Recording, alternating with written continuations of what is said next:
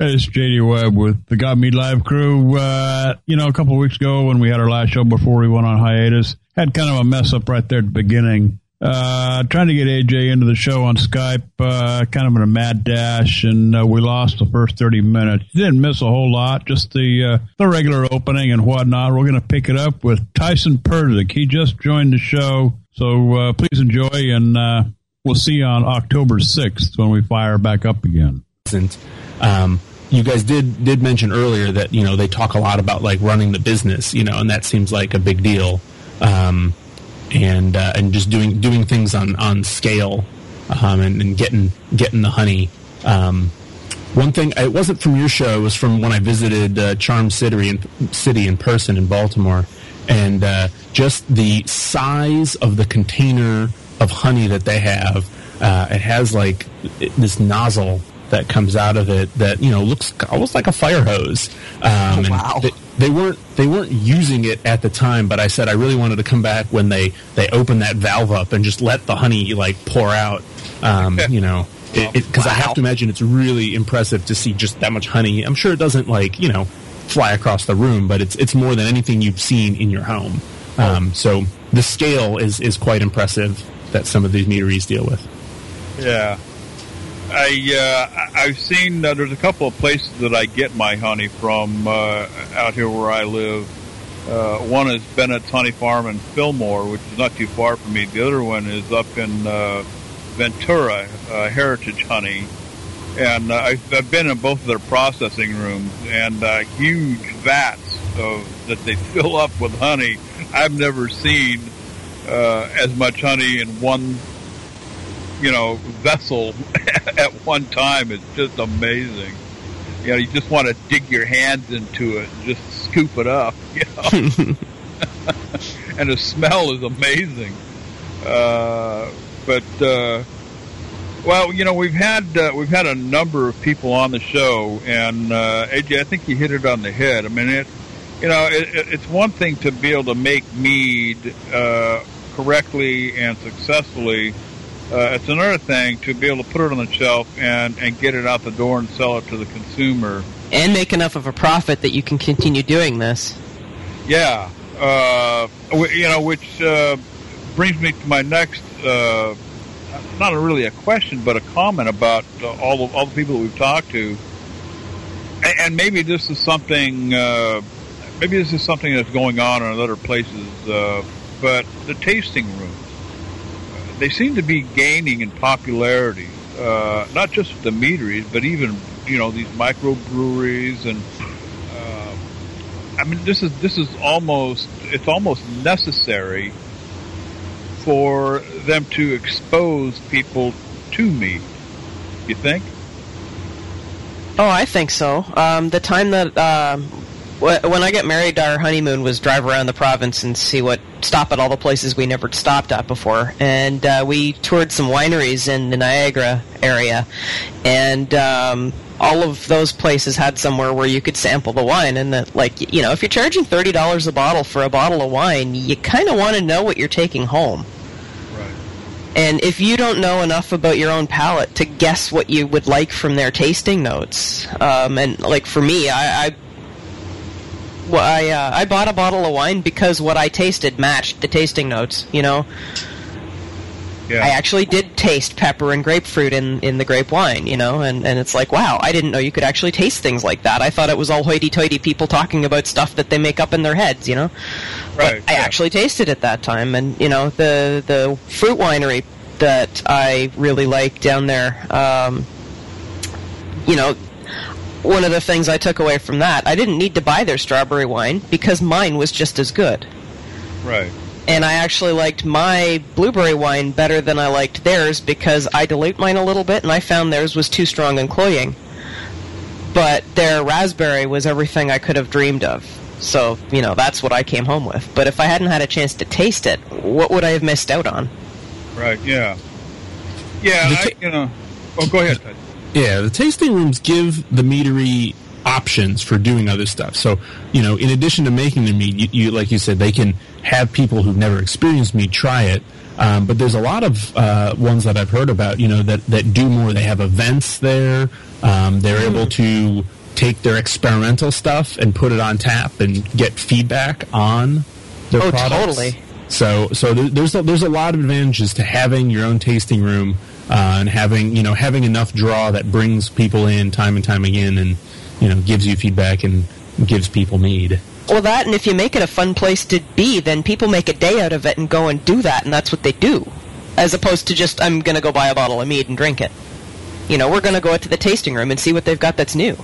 And so I've been watching on YouTube. Grunfell Meadery does a Ask the Mead Maker series, short weekly videos of stuff that goes on, and I binged watched all of theirs and caught up to the current.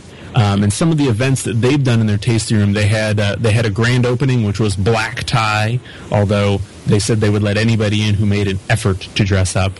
They have a plaid party because it's up in Vermont. Everybody, I guess, likes plaid shirts there, and so I don't even think I own a black tie. Yeah. So the videos help you learn. If you don't know what black tie is, then Ricky the Mead Maker will show you what it is. But they had plaid parties. This is doing experimental stuff. Every Friday they have a new, like a new 5-gallon, experiment on tap that you can try. Oh, cool. So it was fun to learn and humorously watch on the video, like some of the stuff they've done. So for folks who haven't been able to visit a meadery, you can only go online and get so much ideas. But if you watch some of Grunfell's, and that's GROENNFELL. If you go watch their stuff, they do one of theirs is a tour of their meadery, so you can see their giant conical fermenters, and you can get a picture of what this stuff looks like and get entertained at the same time. Quite a I don't know if I call it a gimmick, but I mean it's certainly a unique way to market your product. And for those of us who when I started into making mead, I had never even tasted it before. So I had no clue what it was that I was actually making, and which was quite puzzling to me because it kind of affected me in a way because I wasn't sure what am I looking for? What was the result am I supposed to be getting here? What is it supposed to taste like? And and everybody here knows the story about my quest for mead in my area, and then of course happening upon the what I call the mother lode of mead. Turned out to be just a tiny little local liquor store of all places. And suddenly I was exposed to this wonderful tasting stuff that I thought, oh my God, this is what it's supposed to taste like. Now I know what to shoot for. Now I know what I'm looking for when I make my own. So, and the exposure, there's nothing around here in Southern California, and I have looked, but apparently I haven't looked hard enough. But when I go to restaurants even, I'm gonna start asking if they have mead. And it is an exposure thing. If you've never been exposed to it, how do you know? And it's certainly a unique way of getting your product out there and exposing it to the public. To put these tasting rooms together, and and what a unique way to kind of dress it up with the plaid party and the black tie and all that. It sounds like a lot of fun at the same time. Well, I think if I were to open a meadery here, just the way they've set up the restrictions and the way you have to do it, I can't just go and put it in a store. I have to sell it on site, and where I make mead has to be in the same building as I process my honey, and there's all kinds of restrictions. So I think the only way I'd be able to get it marketed would be to have a draw that actually gets people to come out and do things. Like a tasting room. So that's something I'm going to have to keep in mind once my mortgage is up and I can think about a farm. We've got a few people listening in. Give us a call. What was your first exposure to mead? How did you discover it? And, have you been able to find it in your locality where you live? 818-921-4680. love to hear from you about it. To me, it'd be kind of interesting to find out across the country, how did our listeners come upon this mead? I discovered it because I was looking for something to do. I thought I wanted to brew beer. And then during my search, I saw this word mead kept popping up in these different places. Now, what is this? So, but that's how I started. So, Tyson, what was your first exposure to mead? So I'll tell you a little thing here, because when I first made mead and I tried it, I knew I liked honey. I knew I liked this idea of making it and stuff.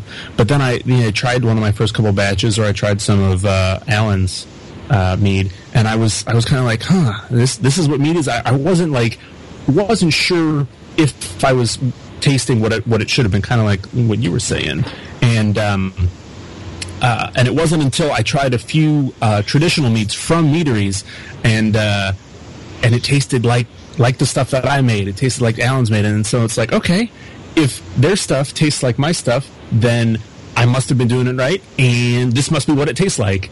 And so after I had those experiences, then I kind of felt more comfortable with the taste of mead. And so I don't know. I thought it was funny. I thought maybe there's something wrong with me. Like maybe I don't understand this whole mead thing properly, but I do share I do share it with other meaderies, so it's good. How about you, Brandon? Well, as I said already, my dad he used to make wine, and actually my whole family they used to like to make wine. My grandparents they owned a very famous Maltese wine bar. Anyway, and so that was always at the back of my mind. Then there was this Patrick Rothfuss. He's my 2 years ago at least was my favorite author, and he posted that he used to make mead, and he actually posted his recipe. And from there, I had all the equipment in the basement, and I said, okay, I'm just going to try it.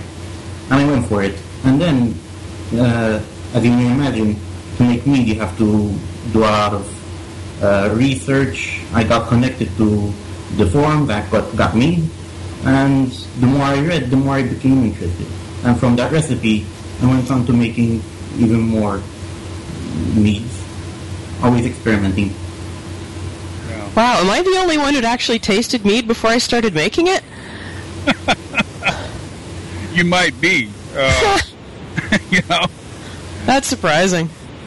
Because I started making it because I fell in love with this stuff called Moniac mead, which is it's a fairly sweet mead that is made in Scotland that Canada imports, and a whole lot of my friends thought this stuff was just awesome, and I thought it was too. And then I went to a pagan festival for a couple of years, and every year there was a guy there, and I would barter.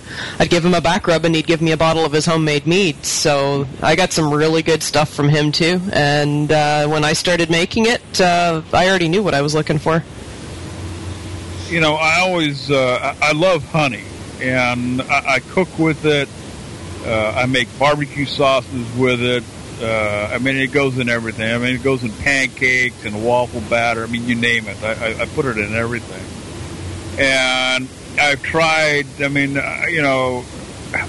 mesquite and the orange blossom and eucalyptus. Just a whole bunch of different kinds of honeys that I've been able to get from my couple of sources here.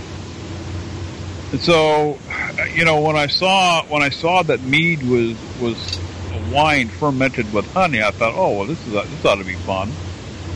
So that's what kind of piqued my interest in it, and I started, doing a little bit more research, and of course, as the story goes, gotmead.com is basically the brunt of my, it's the final place that I kept coming to. So I learned from gotmead.com.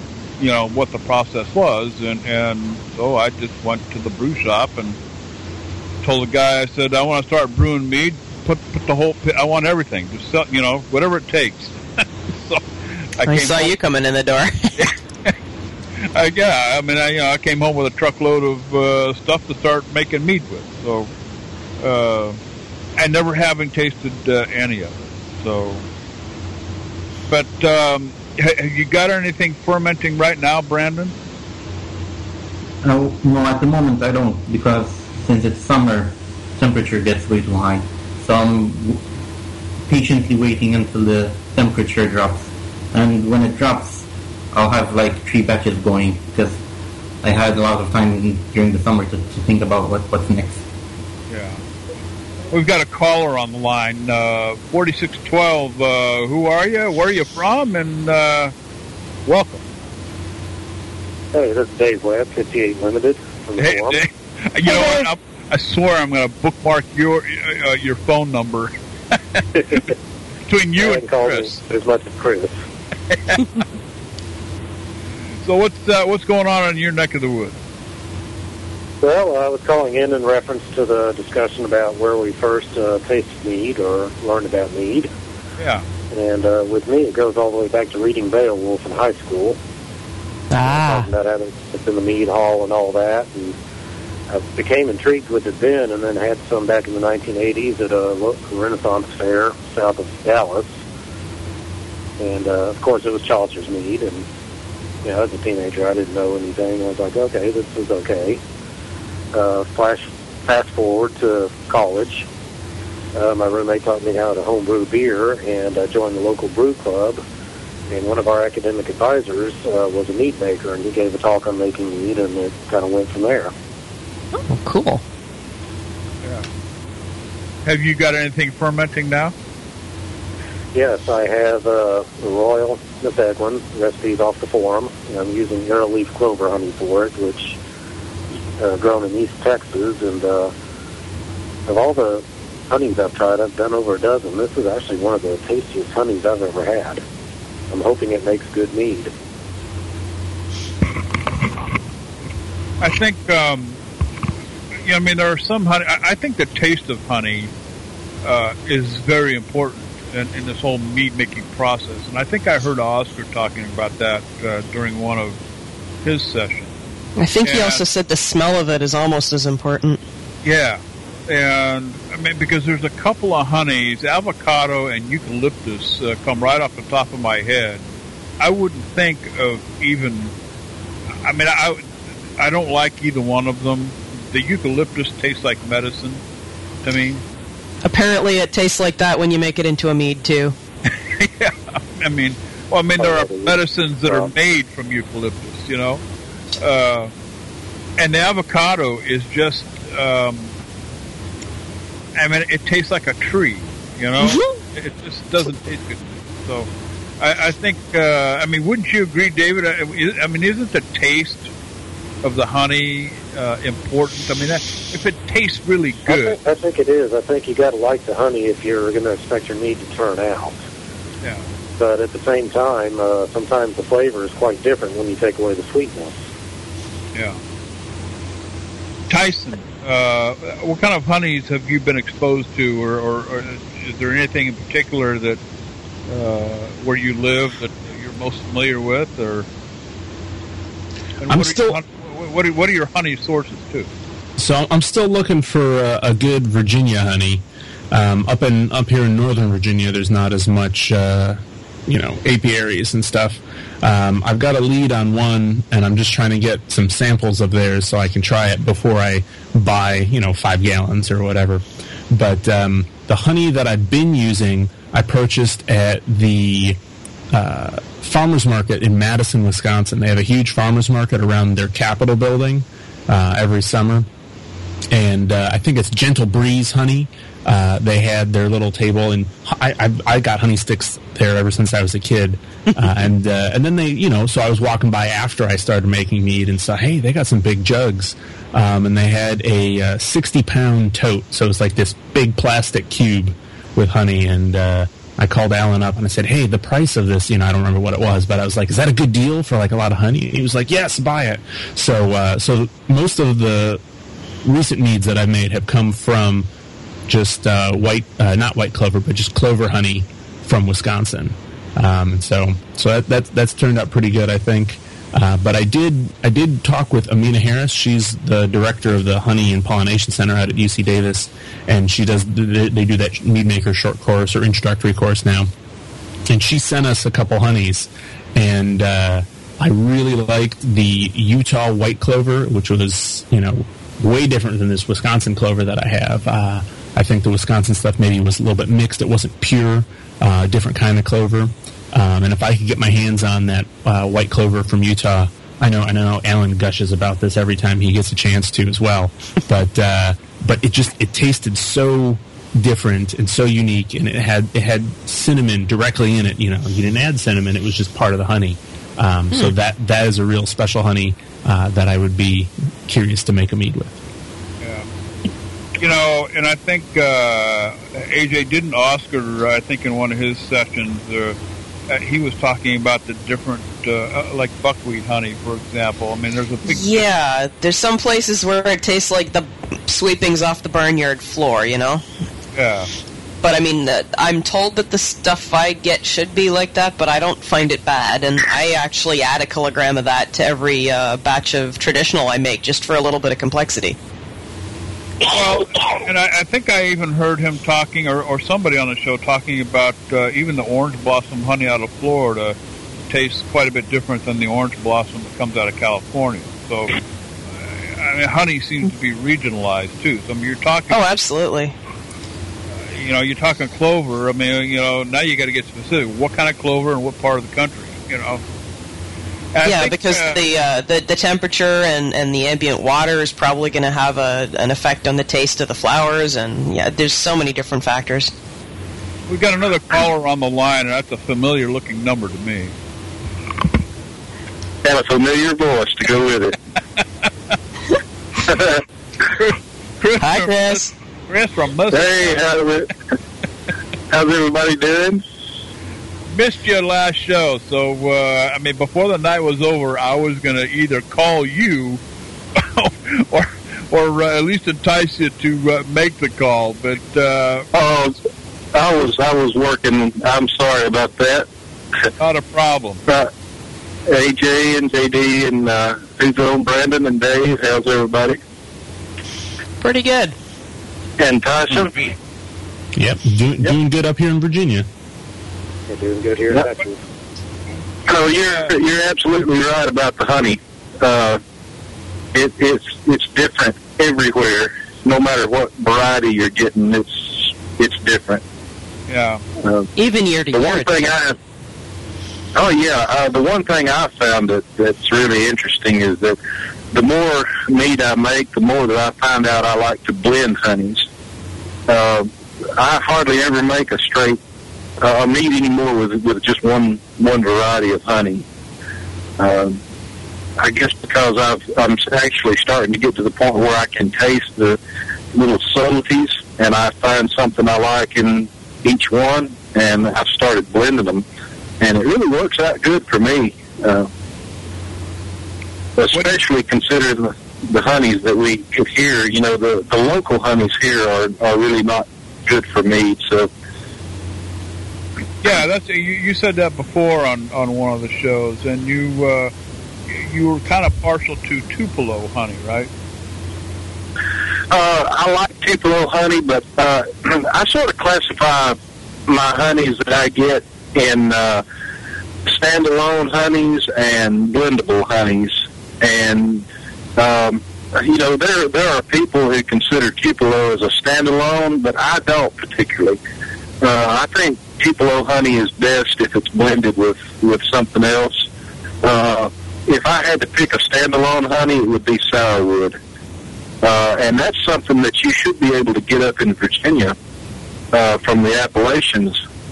You should have access to some good sourwood up in there. I'll be on the lookout for it.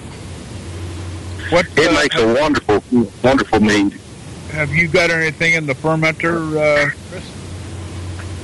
I will next week. I'm about to start a batch of my poor man's Heart of Darkness that I'm going to get ready and send into the Mazer Cup. So I need to get that going, and the weather is just starting to cool off a little bit. So I'm going to get that going, and probably, I may start that this weekend, actually. There you go. Are you on call tonight? No, I'm free and clear tonight. Absolutely. All right. Well, hey, stick around with us. We've got another caller on the line, 8824.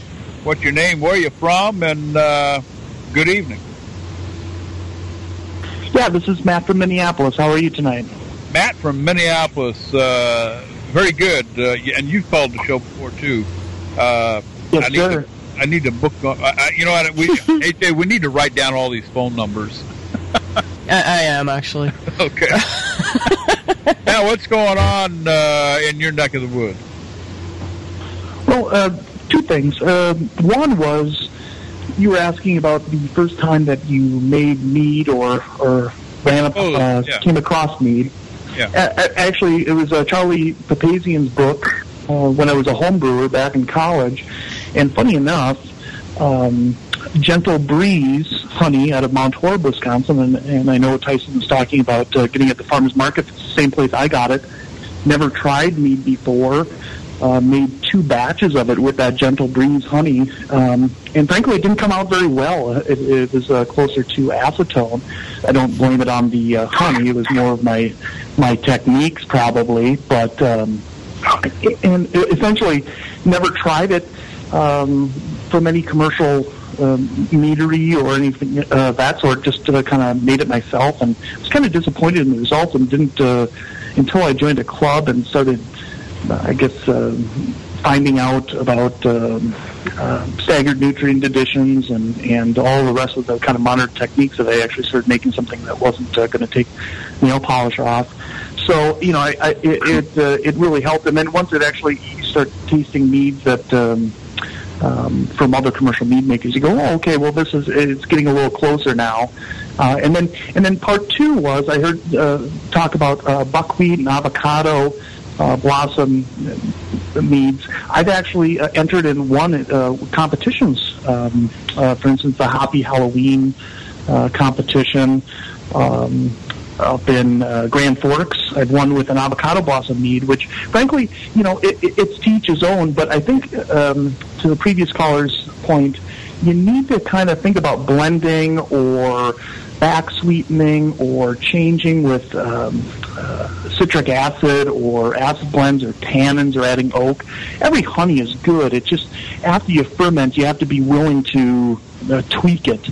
And avocado blossom or buckwheat, I've won with competitions with buckwheat honey as well, but you kind of have to find the right honey, and even if you find the right producer of honey, each year it changes depending on what the bees are feeding on. So it's really something where you need to concentrate on kind of post-fermentation or tweaking things depending on the taste. And I think that's how you become a better mead maker, not only using modern techniques, but really just tasting the mead after it's kind of 3/4 complete and deciding how you're going to attack it after that.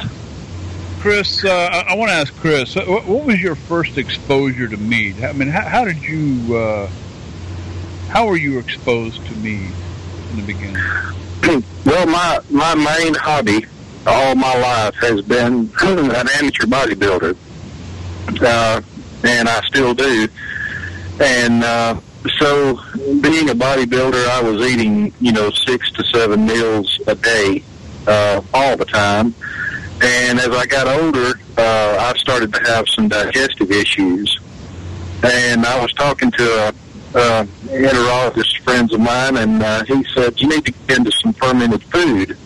So I started making homemade sauerkraut and kimchi, and then I went from that to kombucha and kefir and stuff like that.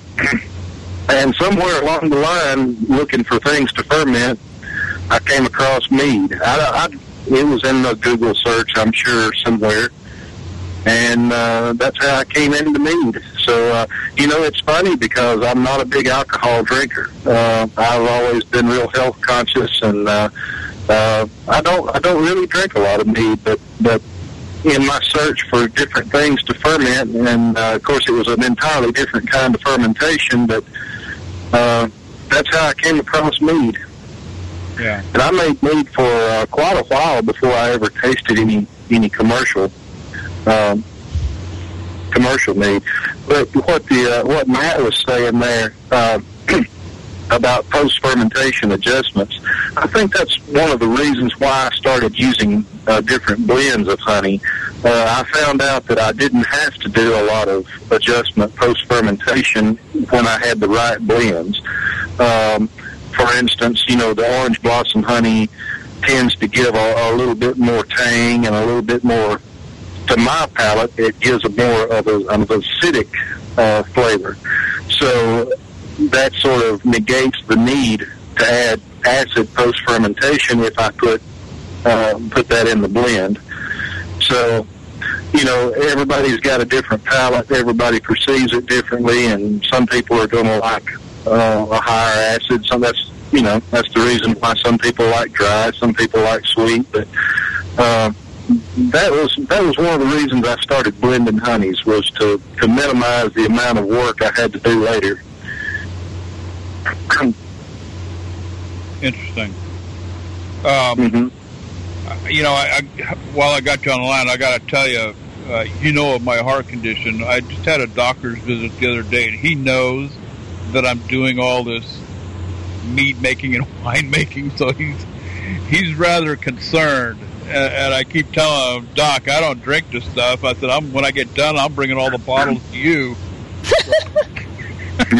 I give away a lot more than I drink. Yeah, for sure. Same here. Everybody always jokes, I've got a brewing problem, not a drinking problem. Yeah, we keep some for some of our sabbats, from Mabon and Solon and things. But aside from that, that's about just on special occasions. So. Yeah. Wow, what a discussion we're having tonight, and the phone calls just keep on rolling in. Matt in Minneapolis, have you got anything going right now? Oh, sure. I do a lot of listen to that, AJ. Oh, shit, everybody's got some. Go ahead, Matt. Well, I do. So a lot of times I think I do a lot of split batches. So when you say, what do I got fermenting, I probably have about half dozen different. So I have a Bochet, a ginger mead, a candied gingered mead, a traditional, a key lime mead, a carrot mead, a Sizer. So I like to take a traditional mead, for instance, and then about halfway through, after I'm kind of done degassing and adding nutrients, then I'll split that off into like 3-4 different batches, and then start adding things like beets and carrots and crazy things. So have you done parsnips yet? It's on my list. No parsnips. So I would. Yeah, that sounds interesting. I like the root vegetables, but I'm always interested in making them as least dirty as possible. So I like earthy, but when it gets dirty, then it gets kind of crazy. So I just finished up a ginger, speaking of that, and I think it's going to turn out real well. It's my first one to make with ginger. Did you use raw ginger or candy ginger? No, I used raw ginger. I didn't even peel it. I scrubbed it down under running water, grated it up. I used, this was a 1-gallon batch, which is very unusual for me because I hate small batches because it's the same amount of work and you don't get much yield. But I wasn't sure I was going to like it, so I used a pound, just a little over a pound of ginger grated. That makes a really good batch. Wow. Oh, it's going to be good. Yeah, it's going to be good. If you like ginger, that's going to be a good one. I did a 1 pound in a gallon batch too. Oh yeah, and the only bad thing was I was aiming for about 14% ABV, and I ended up with about 19 because the temperature got a little high on me. Oops. So don't think for a second that 71B won't go to 19% because it will go in a heartbeat. Jeez, stuff's David, I think you were going to say something in there. Did I hear you? Oh yeah. It actually was Matt. I was going to say Steve Piatz, who actually is a member of my homebrew club, also wrote a book recently on making mead, and he got me into doing the candied ginger, which I really like raw ginger. Don't get me wrong, but raw ginger almost has a horseradish type of twang to it that really gets you in the sinuses, and I find for whatever reason the candied ginger kind of takes the edge off a little bit. So if you like the raw ginger, try the candied ginger. Frankly, it'll be a little bit more expensive, but it really kind of takes that horseradish type twang off of it, and you can frankly use a lot more ginger and get a lot of that taste, but it still doesn't hit your sinuses the same way. So you might want to try that. I haven't had so much trouble with it. I haven't had so much trouble with it hitting me in the sinuses so much as just using fresh stuff and putting it straight in has made things a little bit funky, so I prefer to steep it. I make a ginger tea out of it first, so I'm not actually putting the ginger in the brew. Mm-hmm. Yeah, I can see where I can see both points, but I like the hot ginger. I like it real strong, and I tend to do that with everything I make. I go overboard with it. If I'm making a raspberry, it's going to be raspberry. If it's strawberry, I buy up all the strawberries around. So I like it to really scream what it is. I know Dave's been trying to get in here. Dave, you had something to say, I think. I just think I've done ginger meats too. I love ginger. I've never tried the candy, and that's very interesting. I think that's something I'm going to give a try to. Well, some of it. A pound of ginger in 1 gallon before, but I do like ginger, so that's something worth trying. AJ, in my wanderings, looking at what different people use in their meats, and I've run across everything from jelly. You use maple syrup. Yep. I've been known to throw the Odd Chevet part in too. Yeah. It's like rock soup, right? Rock soup. Well, yeah, I guess if you're hungry, huh?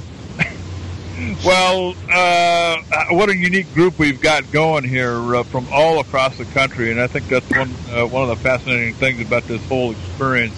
3 different countries, actually. Yeah, 3 different countries, actually. And this is the cool thing about Got Meat Live, having this opportunity to be able to jump on and talk to different people from different parts of the world.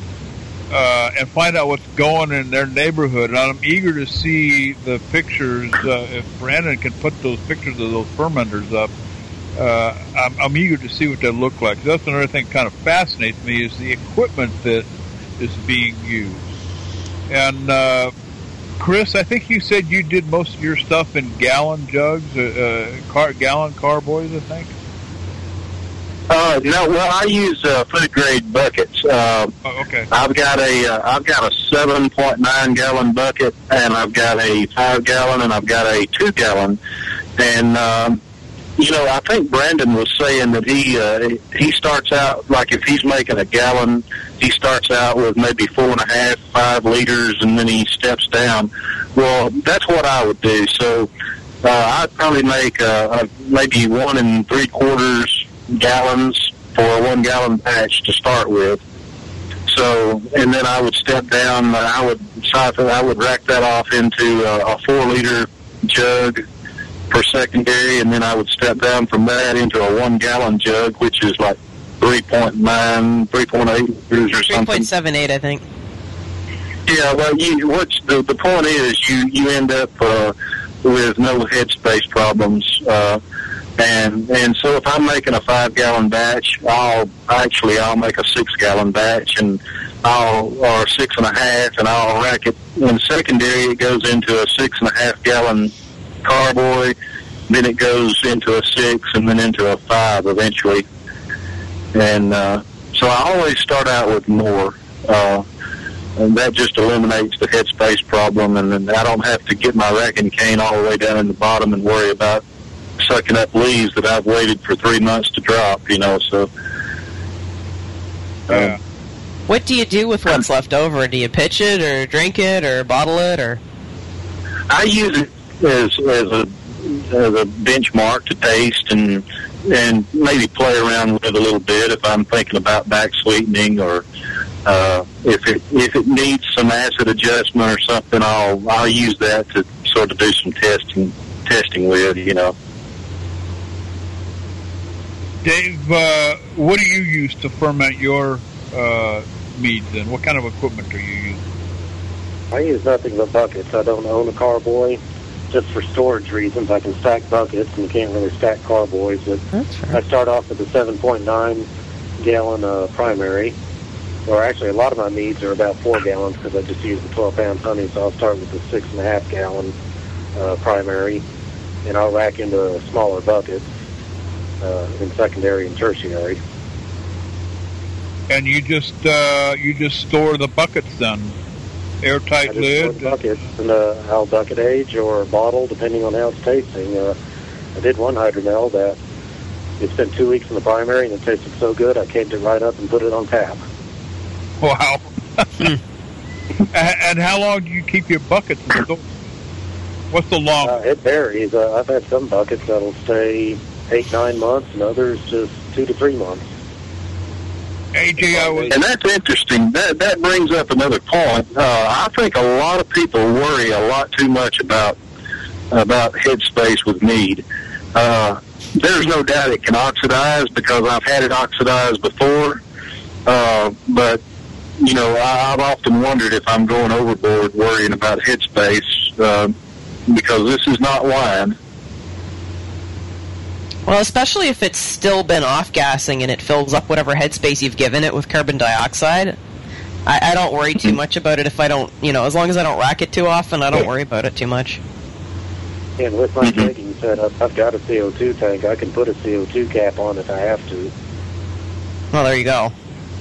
You know, the amazing thing that I'm hearing here, AJ, is this whole thing with buckets. I've been very careful about the kind of equipment that I want to use, and very careful about, you know, making sure that you know, it's food grade, even looking for the little seal on the bottom of the container, the little triangle with the number 2 in it. And I've read where people have talked about these off flavors and smells and tastes that come from plastic containers. So, I mean, and here's Dave storing his meat, aging his meat in plastic buckets. So you don't detect any off flavors or anything from that at all?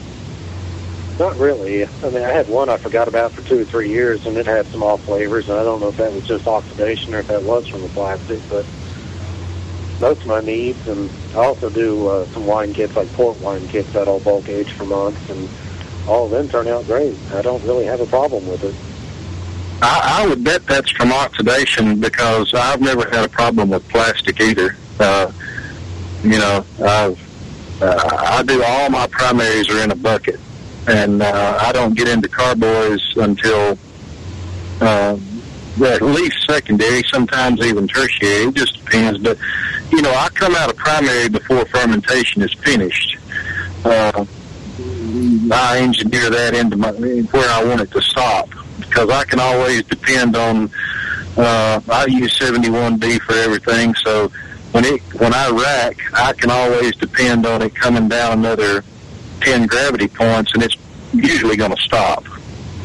And so I'm not worried about that in secondary because it's still fermenting. But, you know, I've stored things in plastic. I had several carboys that came from a spring water supply, and they were plastic, food grade plastic, and I stored them in that for a long time, and I had no problems whatsoever.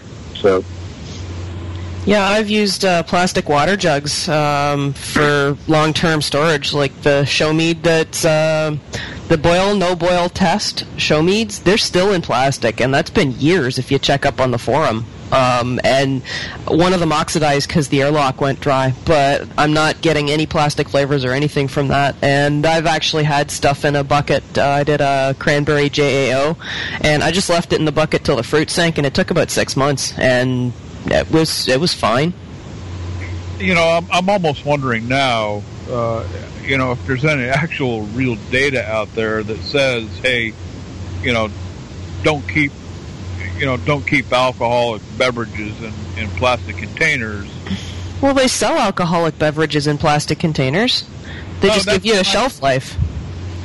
Yeah, I mean, when I do my infusions and things, I mean, I buy vodka and it comes in plastic bottles. Yeah, you get your plastic Mickeys. I mean, you get your plastic mudslide bottles, and even the place I used to get all kinds of great glass bottles from for coolers, they've switched to plastic too. Yeah. Well, this spring we'll have a definitive answer, because I'm sending a mead to the Mazer Cup that's been in plastic since the day it was pitched. Cool. So we'll find out how good it is. Yeah, and when Oscar comes back and says, "What is this plastic-tasting crap anyway?" I'm going to appeal for a different judge. No, you want Oscar judging it, because he will. If there's anything to taste that's exciting in there, he will taste it. Oh yeah. Well, I have, you know, I bought this new equipment, and you know, I struggled with the temperature control. And I thought, okay, I need to do something different. So I invested in the stainless steel fermenters. I'm actually going to order a second one tomorrow. I hate you. Just for the record, I hate you. Well, the second one is actually going to be my secondary. So I thought, okay, my first big test here, I picked a recipe out of the patron side of the forum. Here again, get your $25 in, get to that patron side.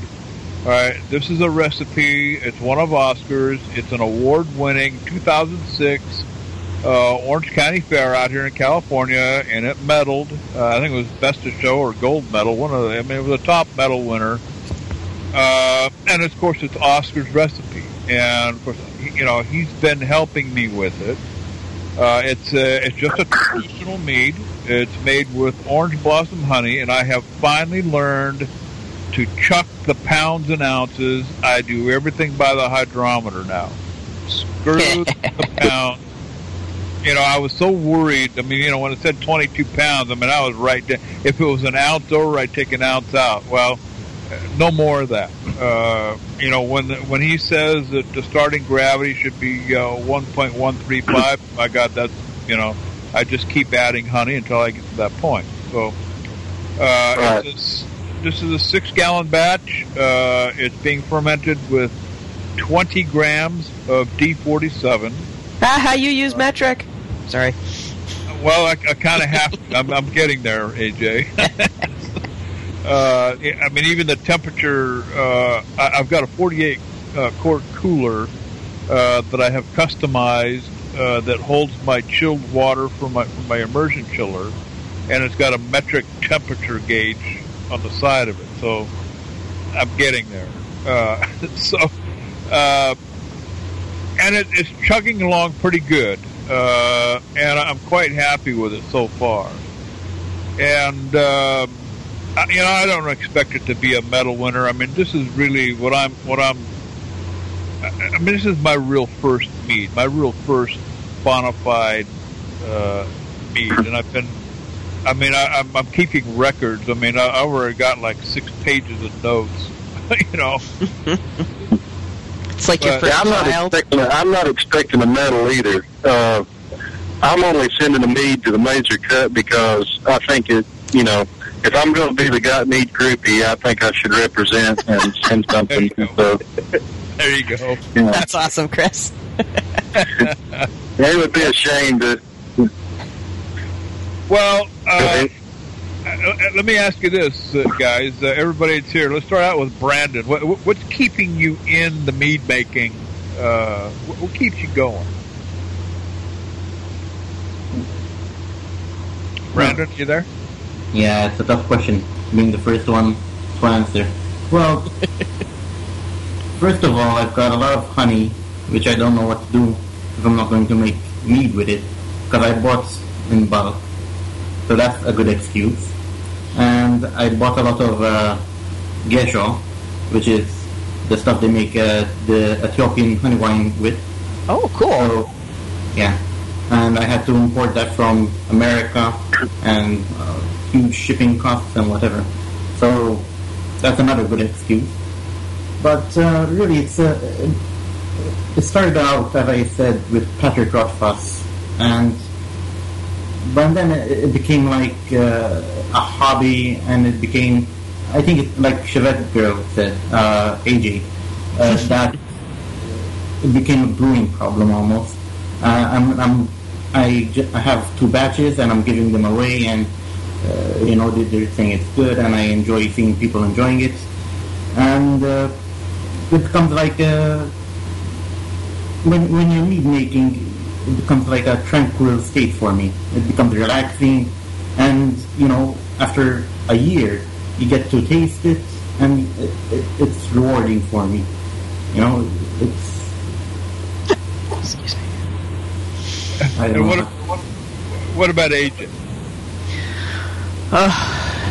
I cannot abide the sight of an empty carboy. And also I can't stand the idea of fruit going to waste. So anytime I see something that I can ferment, I grab it and make it something out of it. To the point where I've got about 100 pounds of fruit in one of my freezers that is just waiting for me to have carboy space to deal with it all. But, it's apple season right now. I've already made 7 or 8 gallons of apple cider, and that's only starting. I got a 15-gallon carboy I need to fill, so I'm got to get it emptied first. But, I got a brewing problem. I just can't not ferment stuff. That reminds me that here in Malta we have a whole lot of prickly pears, and we have so much that they fall off the trees and they just go to waste. We have a lot of carob, the same thing, they just fall off the trees and they go to waste. So I enjoy picking those fruits and fermenting with them. Yeah, that's how I got into it in the first place, is because I had access to all these interesting fruits that may not have been, they weren't grocery store quality because for trees that have never been sprayed and all of that. But, they're certainly fine for making wine out of. Yeah. Dave, what keeps you into making mead? It's still a learning process for me. I've been doing it for several years, but I keep learning new stuff, especially since I joined Got Mead. But it's just kind of the fun of creating something that hopefully is good and that other people can enjoy, and perfecting the craft at the same time. Yeah. Tyson? All right, so my answer is easy, right? So I'm doing the Mead Maker podcast over at meadmakr.com, and so that's what's really keeping me and pushing me to make more mead and just do it. It's discovering a whole new area that you've never explored before, and you get into talk to all the people who know everything about it. And I don't think I could do all that and not keep making mead at the same time. I think I've got to get a few batches in there, even though a lot of my time's spent talking and drinking other people's mead. But I'll still make some. Matt? Sure. I'm really a brewer at heart. However, brewing is kind of a science. It's much more controlled. I like the artistry of mead. Not to mention I have a job and kids where brewing some kind of double decoction mash beer takes 7 hours. I can throw together a mead, at least start the process in under an hour, and I think that fits more into my schedule.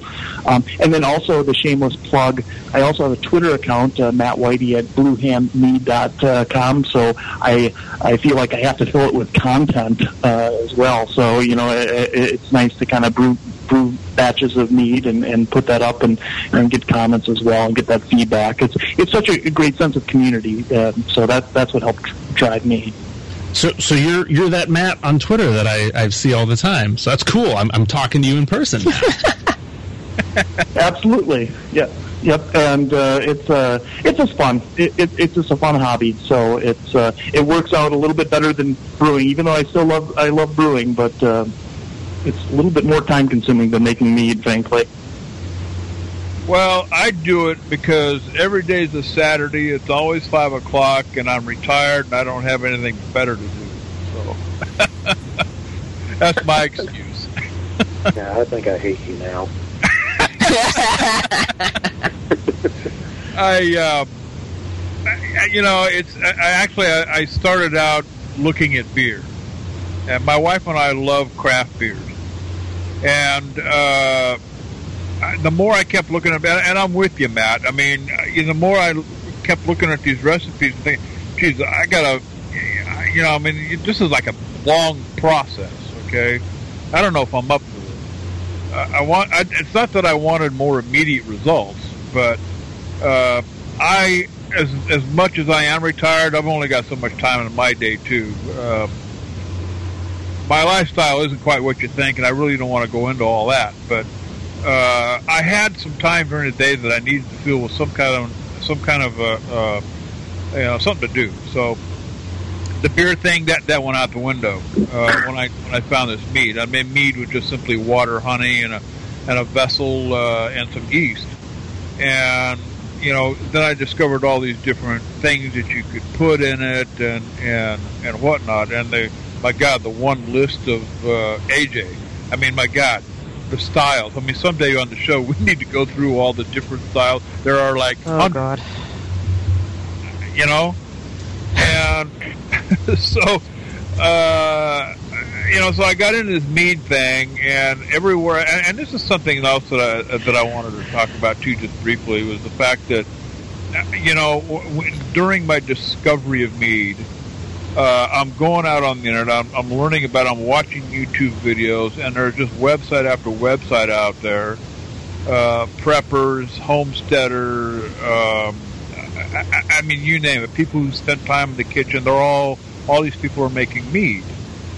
And so I started writing down recipes. This is long before I knew that, what nutrients, when to feed, how much to feed, all the things that are missing from these other websites. I mean, how many of you went out when you first started, did the Google search thing, went to these websites, found these recipes, and started making mead according to what they had listed?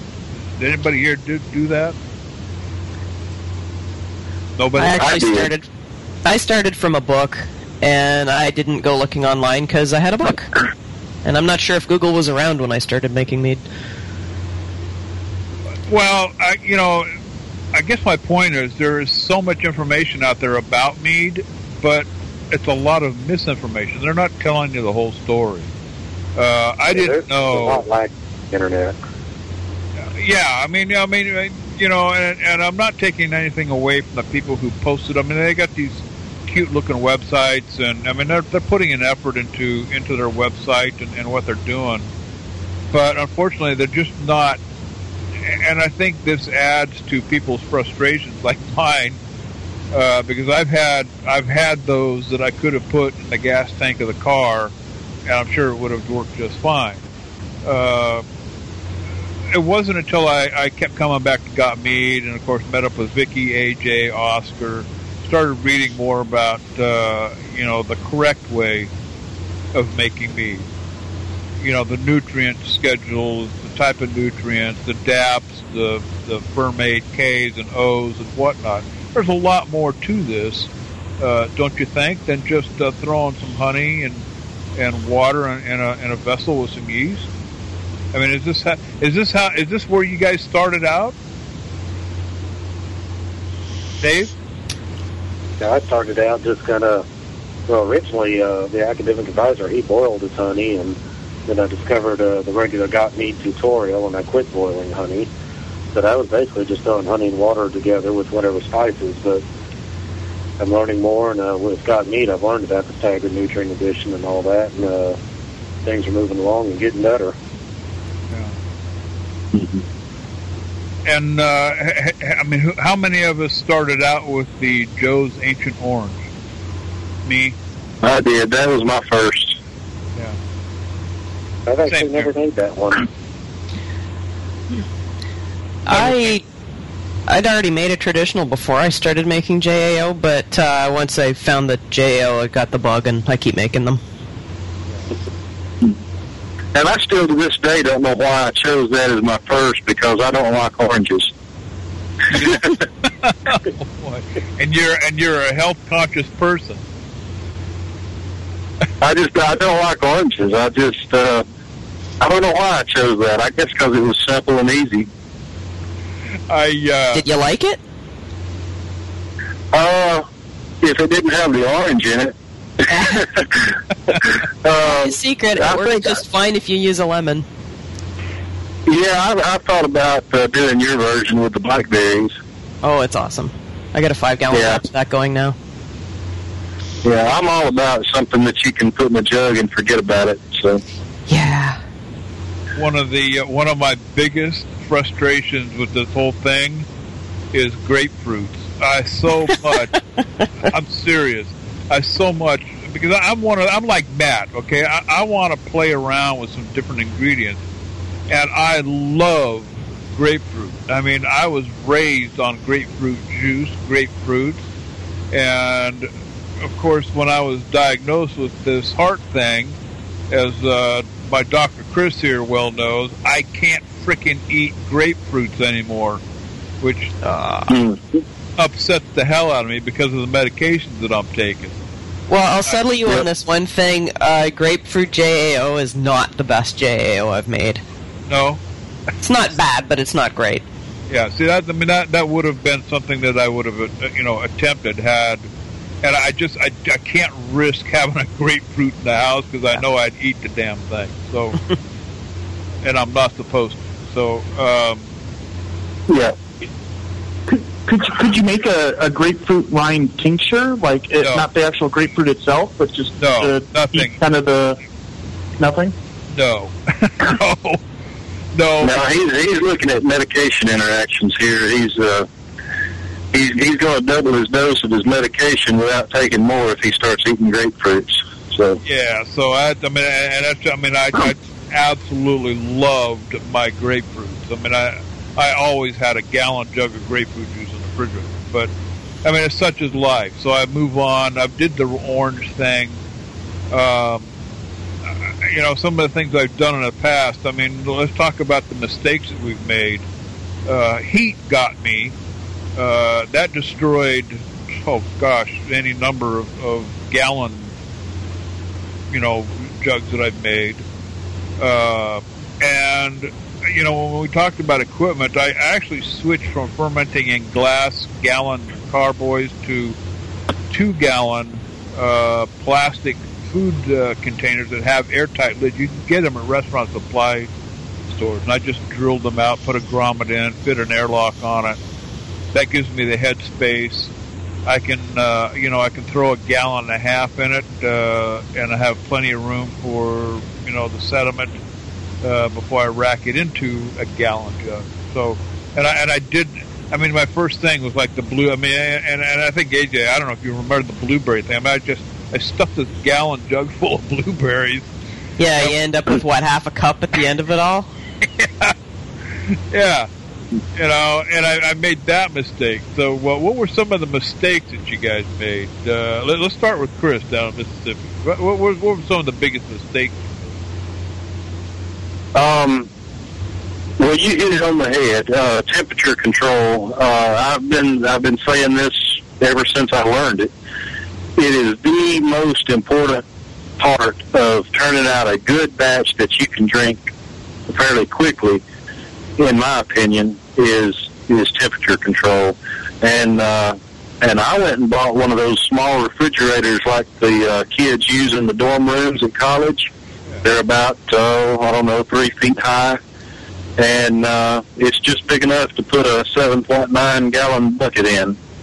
And I put a thermostat on it, and I ferment down at the low end of the temperature range, usually around 59, 60 degrees.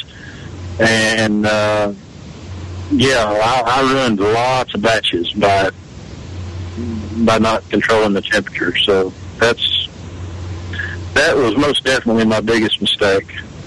Yeah. And Matt, have you had some just utter failures that you've attempted there? Oh, sure. By the way, I'm just Googling grapefruit interactions with medications, and I didn't realize the list was so large. Grapefruit is it's all of a sudden scaring me here.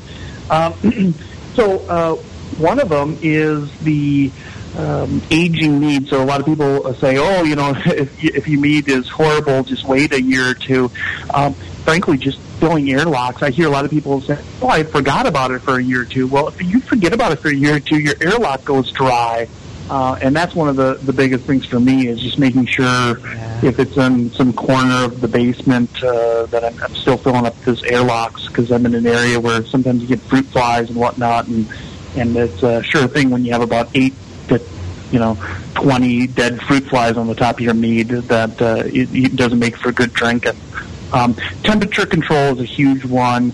I feel like a lot of this stuff, though, after you get through your first couple batches, in terms of nutrient additions, making sure you're pitching a good slug of yeast, and temperature control, those are a big one. And then I'd also say that degassing, I find that especially when you're working with citrus and things that lower your pH, it also really helps. If it just letting that thing sit with all that CO2 sometimes can also cause off flavors, because the pH just goes too low and your yeast just stalls out on you. But the biggest one is fill up your bubbler or your airlocks, because going dry certainly will cause issues for you. Oh, I hear you on that one.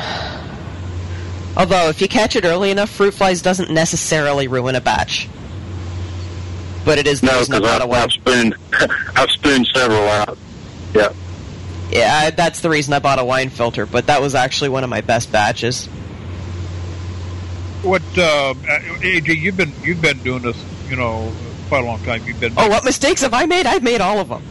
I used to dry pitch yeast. I used to never stir. I didn't aerate. I would put all my nutrients up front. I've done all of it, and I still turned out some pretty good stuff. I've never been able to do temperature control, so pretty much now I'm using K1V 1116 as my go-to yeast, because it seems to be about the only one that doesn't really care what temperature you do it at, because I just don't have the ability to control the temperature. And I've had airlocks go dry. I've had fruit fly infestations. I've done it all. I think the worst batch I ever did, I left the fruit bag in for too long. It was a friend's homegrown Concord grapes, and I put 2 drops of that stuff on my tongue, and it made my whole tongue numb. So I threw that batch out. That is the only batch I have ever thrown out. The rest of them I have kept around for a very long time. I've got one batch that has been in a carboy, I crap you not, for 10 years now, waiting for enough of the tannins to drop out of it for it to be drinkable. I made it from high bush cranberries, and way too many of them. But it smells so good, I couldn't bear to throw it out. But it's gone from immediately spit to maybe I could swallow this to that's actually starting to have potential. So sometimes you do just have to wait these things out, and sometimes it takes an awful lot longer than you'd think. Brandon seems to like K1V. Yeah, as I said before, we have a bit of a temperature problem here in Mocha, and since I am doing like prickly pear melomels, if I wait too long, the prickly pears will all fall from the trees. So I found that K1V is my savior. Out of problems, the first mistake I've made is that I went to the local brew shop and I told them I need Energizer, and the brew shop they don't really know what mead is, so they just gave me that because that's what they use for wines. I think that grapes, they have all the nutrients they need usually. So when I did my first batch, it stalled on me. So I made a larger batch and I just pitched that in midway through the fermentation. So that's my first mistake. Second mistake was I tried a carob mead, and it seems that carob is like coffee in a way, because you need to roast it and you need to boil it in order to extract the flavor. But I put it in raw, and it seems these, they just take the sugar and they left everything. They just eat the sugar and they don't care about the rest. So it became very bland and very, very bad. It's hard to describe, actually. I grew up on a street that was lined with carob trees, and the mess that they make and the stink of them. And when it got humid out after a rain, I mean, they just smelled to high heaven. But yeah, it's hard to believe that they're so strong in flavor, but if you don't cook them right, the flavor doesn't extract into your meat. I just couldn't believe it. So you do batches and you learn. I know from talking to AJ that her pretty much go-to yeast is that K1B also. Chris, you said 71B was yours. Tyson, is there a yeast that you lean to more than any other? So the two that I have right now are 71B and D47. But the first one that I used just the, Red Star Baker's Yeast, because that's what my wife had for making bread. So I've used all three of those. And the current batches that I've got going, I think we chose 71B. Dave, you have a go-to yeast that you like to use frequently? Yeah, my go-to yeast is actually kind of an old-timer that's fallen out of favor, but it's a Birka dry meat yeast out of Germany. Oh, wow. Okay. It's actually not that easy to find in the States, but a few stores have it, and I really like it. I discovered this, that academic advisor back in college used it. I lost my culture and had to really search to find it again, but to me, I really like what it does with the meads. It's hard to describe, but they're smooth and often quite good even out of the primary. Also, yeah, and I should also say that 71B is my go-to yeast, but with the one exception, and that's with sizers. And I always consider all the Ds as my sizer, D47, D21, and DV10 is what I use in my sizers.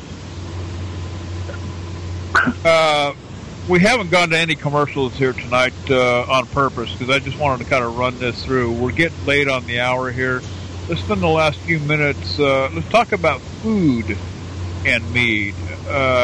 Do any of you pair up foods with the meads that you're making, or even meads that you purchased? Do you purposely buy them for a meal? Anybody? Hey JD, this is Tyson. I'll start out. As mead drinker, so that's my Twitter handle, MEADDRINKR. I don't have time to eat when I'm drinking my mead, so I haven't been able to do any really good pairings. But I know other. Yeah. I like you, Tyson. Meat goes good with pulled pork and various cheeses. I don't know if I read it on the forum someplace. Maybe I did. I think I glanced through I think it was in the Hive section or somewhere in the forum. There's a section about, maybe it's a whole forum board in there about meat and food. And pulled pork seemed to be a pretty popular tagline in some of the posts. But come on, what doesn't go with pulled pork? Well, yeah. Personally, I like an ice cold beer with pork. I suppose mead would work, but Matt, do you pair up foods with different meats? Oh, sure. I'll eat them with Cheetos.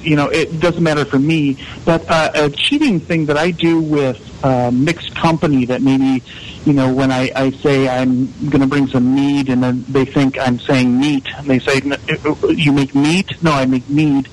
That kind of crowd. I like to actually bring an assortment of cheeses, and then I'll actually pour different honeys on top of the cheeses. So you get gorgonzola or a goat's cheese. I think that goes along with the pulled pork.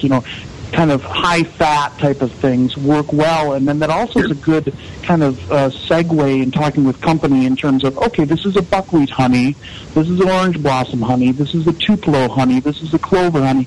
And then that gets people thinking about the needs that you're actually presenting to them in terms of, almost like a tasting. It gets people more engaged with, oh, geez, all I knew was the Costco brand honey that I buy. And I find that usually is good. Cheeses, it maybe that's cheating, but in the same token, if you drizzle some honey on top of it, it usually works out pretty well. AJ, what about cooking? I don't really pair food. Cooking with mead.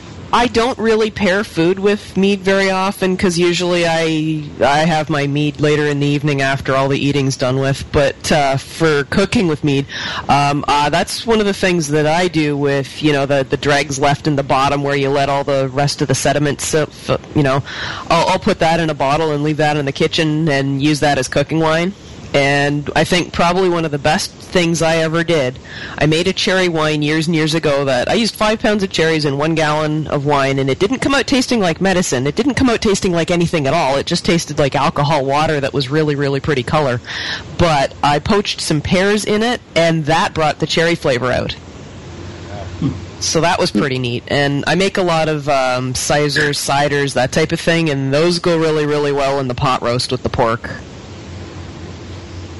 How about Chris down there in Mississippi? I know you don't drink a lot of alcohol, but do you purposely pair food with the different kind of meads or anything like that? I don't know about purposely. I can tell you some that I've had that went well together. I had a dry nutmeg that I did, and it went good with most any kind of meat, especially pork.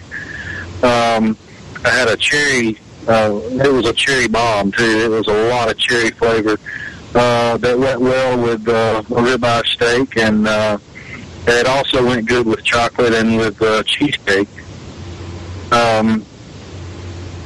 Something that my wife did, she made a reduction with it and actually took the cherry meat and cooked it down to where it was sort of syrupy, and she put that over some cheesecake, and it was really good. I don't get cheesecake as often as I would like, but... yeah, me neither. Yeah. Me neither. Come visit, I'll make you cheesecake. I wish. Are you kidding me? Both of my cardiologist, my doctor, and Chris would probably kill me if they knew that I was eating cheesecake, believe me. Just a little bit wouldn't kill you. Yeah, but it's just when the wife orders dessert in a restaurant, she gets it for both of us. I take a forkful and that's it, because if I it's just too tempting. But I have my 6-pack quickly disappears with cheesecake, so it's disappearing with age already, and I don't need to help it along. So. I do all the cooking in the house, and in my other life, I was probably a chef at some point. But I've watched all of the cooking shows. I've got books of recipes, and I love spending time in the kitchen, and perhaps that's one of the reasons why I enjoy, being involved in this whole mead making process. I haven't really started to cook with any mead yet. I haven't made any that I felt comfortable with that were good enough to rise to the occasion. So, but I'm looking forward to that. It is fantastic for poaching pears. That I would try. It's awesome. And we can pears quite a bit in the summertime. As a matter of fact, we canned some about 2 weeks ago, and now you said that, I'm wishing I had put some cherry mead in with it. Mm. And during the canning process? Yeah, after just before you seal the jars. Oh, yeah. Well, why not? Well, you can do that next year. But we still got a few pairs coming in late, so I may try that. I'll have to get a cherry mead ready, though, because I don't have any right now. I've got one going right now that and I use that 71B, and I mean it's chugging along like a racehorse.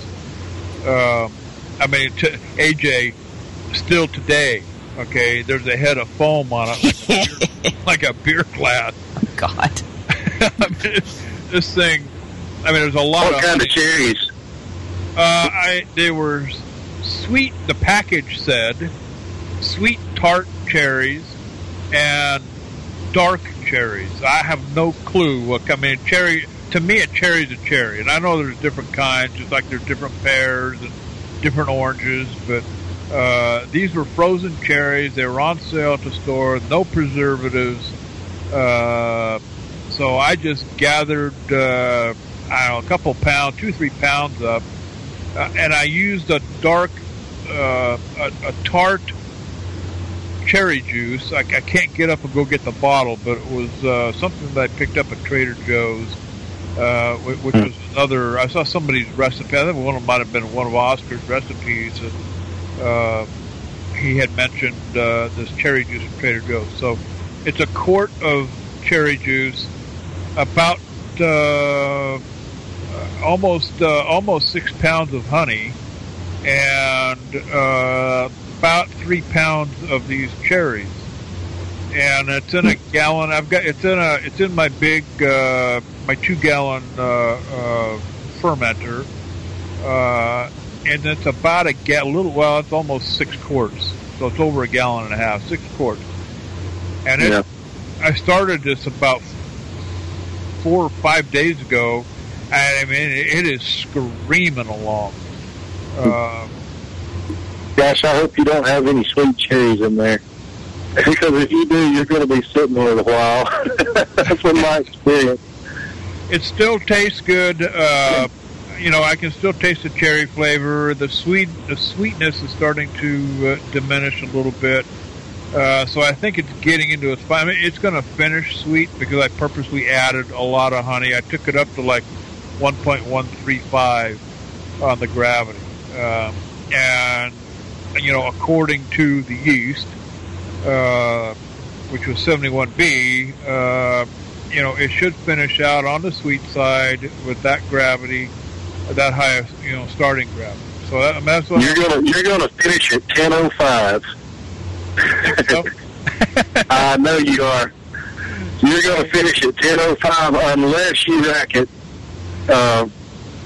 You need to be racking that thing about 10:40 or 10:35. I'm almost there. It's almost Trust there me. now. 71B will go to 19%. If it's well fed and taken care of, it will go to 19% and nothing flat.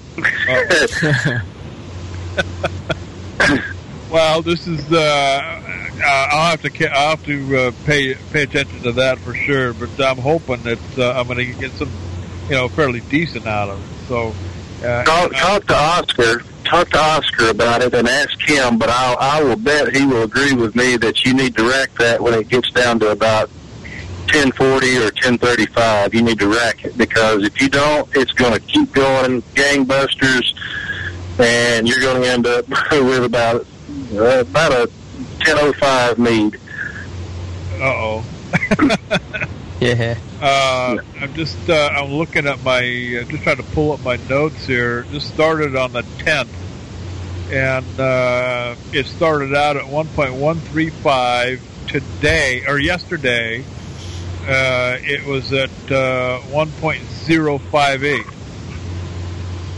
So in 4 days, in 4 days, it went from 35 down to 0.58. 1.1. Yeah, you're probably going to be wrecking tomorrow. Yeah. Well, it's moving quite along. But Yeah, I should. I'll. You know what? I'm just going to take you at your word. I'm going to rack the thing, maybe even tonight.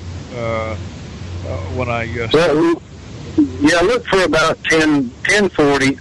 Is 10. Yeah, you'll be happy with it about 10:40 because it'll keep going, and it'll go on down to about 10:30, 10:25, and with that much cherries, that's going to be just about right for you. Yeah. You're going to think that's too sweet, but if those are tart cherries, you're going to want some sweetness. So. Well, this is more for the wife, not necessarily me. I'm not a sweet. I don't particularly care for sweet drinks. I don't drink soda pops or Kool-Aids or anything like that. Even mixed drinks, I don't drink. Once in a while a margarita, but this is more for the wife. But I kind of want to finish out good. Yeah. Well, I would have never thought that 71B would ferment through 130 gravity points, but I know for a fact it will. So. Yeah, I was pretty shocked. You know, I mean, when I stirred it up the first time, I mean, it got a head of foam on the thing like you wouldn't believe. And every time I stirred it, it did that over the course of 4 days, and it's twice a day. And I stirred it until there were no more bubbles, and then 4 or 5 hours later, I'd stir it again. And sure enough, that thing would foam up like a head of steam on a beer on a beer glass. Well, yesterday when we were chatting, you were stirring that thing for like 10 minutes straight, and it was still foaming. Oh yeah. I mean, it just wouldn't quit, you know. But it still had, and I taste it all the time. It still has a cherry taste to it. It's sweet. It tastes good. So I'm keeping my fingers crossed. But guys, it's getting late on the hour. What a show. I really enjoyed this. And, AJ, maybe we need to do something like this a little more often. And this maybe we could do this every month or a couple of months or something. Well, yeah. And, you know, some of the ideas that we've been tossing around with Vicky, you know, for some future shows, some things that we're going to be working on in the next couple of weeks is actually putting a show like this together, you know, where we just sit around the table and, you know, we pick a couple of talking points and, you know, just talk about yeast or talk about honey and talk about the different experiences. And it's interesting, you know, to hear people talking, you know, across the country and across the globe. Brandon over in Malta, you know, I would really like to see the pictures of the fermenters that he's using. And I think... Tyson, didn't you invest in some equipment here recently? So, I mean, I got my friend to buy some stuff. I haven't personally invested. But have you, you're into the stainless steel? No, that's what Alan wants to do. He wants to get some big tanks so he can start doing more. He's got to build out his garage, though, first before he has a spot for that kind of stuff. But no, I just got a chiller now, so I can do that temperature control. Yeah, and that's you know, I've got kind of a Rube Goldberg thing going that you know, I'd love to talk about too, and it's actually working. I've got several of them. A custom one, a custom chiller that I made for my little 2-gallon little plastic food bucket that actually worked like a champ. At keeping the temperature of the must at you know, a constant temperature. And I thought I was going to be, you know, every other hour putting ice in the ice chest. It runs for almost 30 hours before I have to put ice in. And I use 1-gallon containers. So lots more that we can be talking about. You know, and these are some of the things that we're going to be talking about for future shows during our 2-week hiatus, you know, the next couple of weeks. Vicky is out of town tonight. I don't know where she's at, but we're going to be meeting with her over the course of the next few weeks, and we're also going to be putting together a syndicated calendar where the shows will be on it'll be like a radio station. You can tune in on a certain day and we've got enough Ask Oscars piled up that, maybe a Tuesday at 4 o'clock, in the afternoon, we'll run the Ask Oscar things every other Tuesday or every Tuesday. Same with the Got Mead live show. We can calendar those, and it'll work just like a radio station. So we're really looking forward to that. I want to mention, usually I mention something at the end of the show, AJ, and I usually pick something out of the form, but I know it's coming up pretty soon, and this is down in Dave's neck of the woods. It's actually a post that he put up. Dave, let's plug the Mead Fest in Texas. That's still going on, right? Yes, and I'm going. I've got 8 entries in it, and we're going this weekend and going to have some fun. Win or lose, it's a good contest. September 19th on Green. It's actually in, New Braunfels, correct? Yeah, Green is a little town right next to New Braunfels. It's right on the Canal River. Gotcha. And the Mead Fest is at the Rock and R, which is a place where you could rent tubes and kayaks and stuff like that, canoes and whatever. Sounds like a lot of fun. And this is September 19th, this weekend, 11 to 7 p.m. $20 a person, includes tasting glass and 8 tasting tickets. And just, food vendors, music, honey tastings, homebrew competition. So it sounds like a ton of fun. So if you're in the New Braunfels area, Green area in Texas, by all means go. And we expect to see pictures and a full report, Dave, when you get back. And for anyone in Texas, this is a good place to come meet the local mead makers and also the honey suppliers. Yeah. So it's a great place to do a little networking, too. Yeah, absolutely.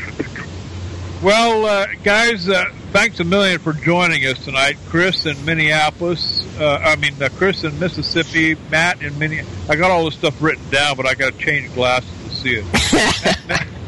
Matt in Minneapolis, Dave's in Texas, Brandon over in Malta, and of course AJ up in Canada. Tyson, what a pleasure! I love coming on. You guys coming on the show. You're over there in Virginia. Good to hear that you're getting involved in this whole mead making process. I mean, I think it's kind of fun. I'm really enjoying it. Are you? Yes, of course. Awesome. Well, AJ, that's going to about wrap it up for us for the next couple of weeks. So, last final thought. Oh, just keep on making mead. Just keep on making mead. That's what I'm going to be doing. Yeah, striving for the perfect batch. Yeah, I'm eager to see how this traditional is going to turn out that I got going with Oscar's help. And we'll let everybody know when we come back. So that's going to be it from Got Mead Live. We'll see you in a couple of weeks. October 6th, 9 o'clock, Tuesday nights, right here on Got Mead Live. So we'll see you then.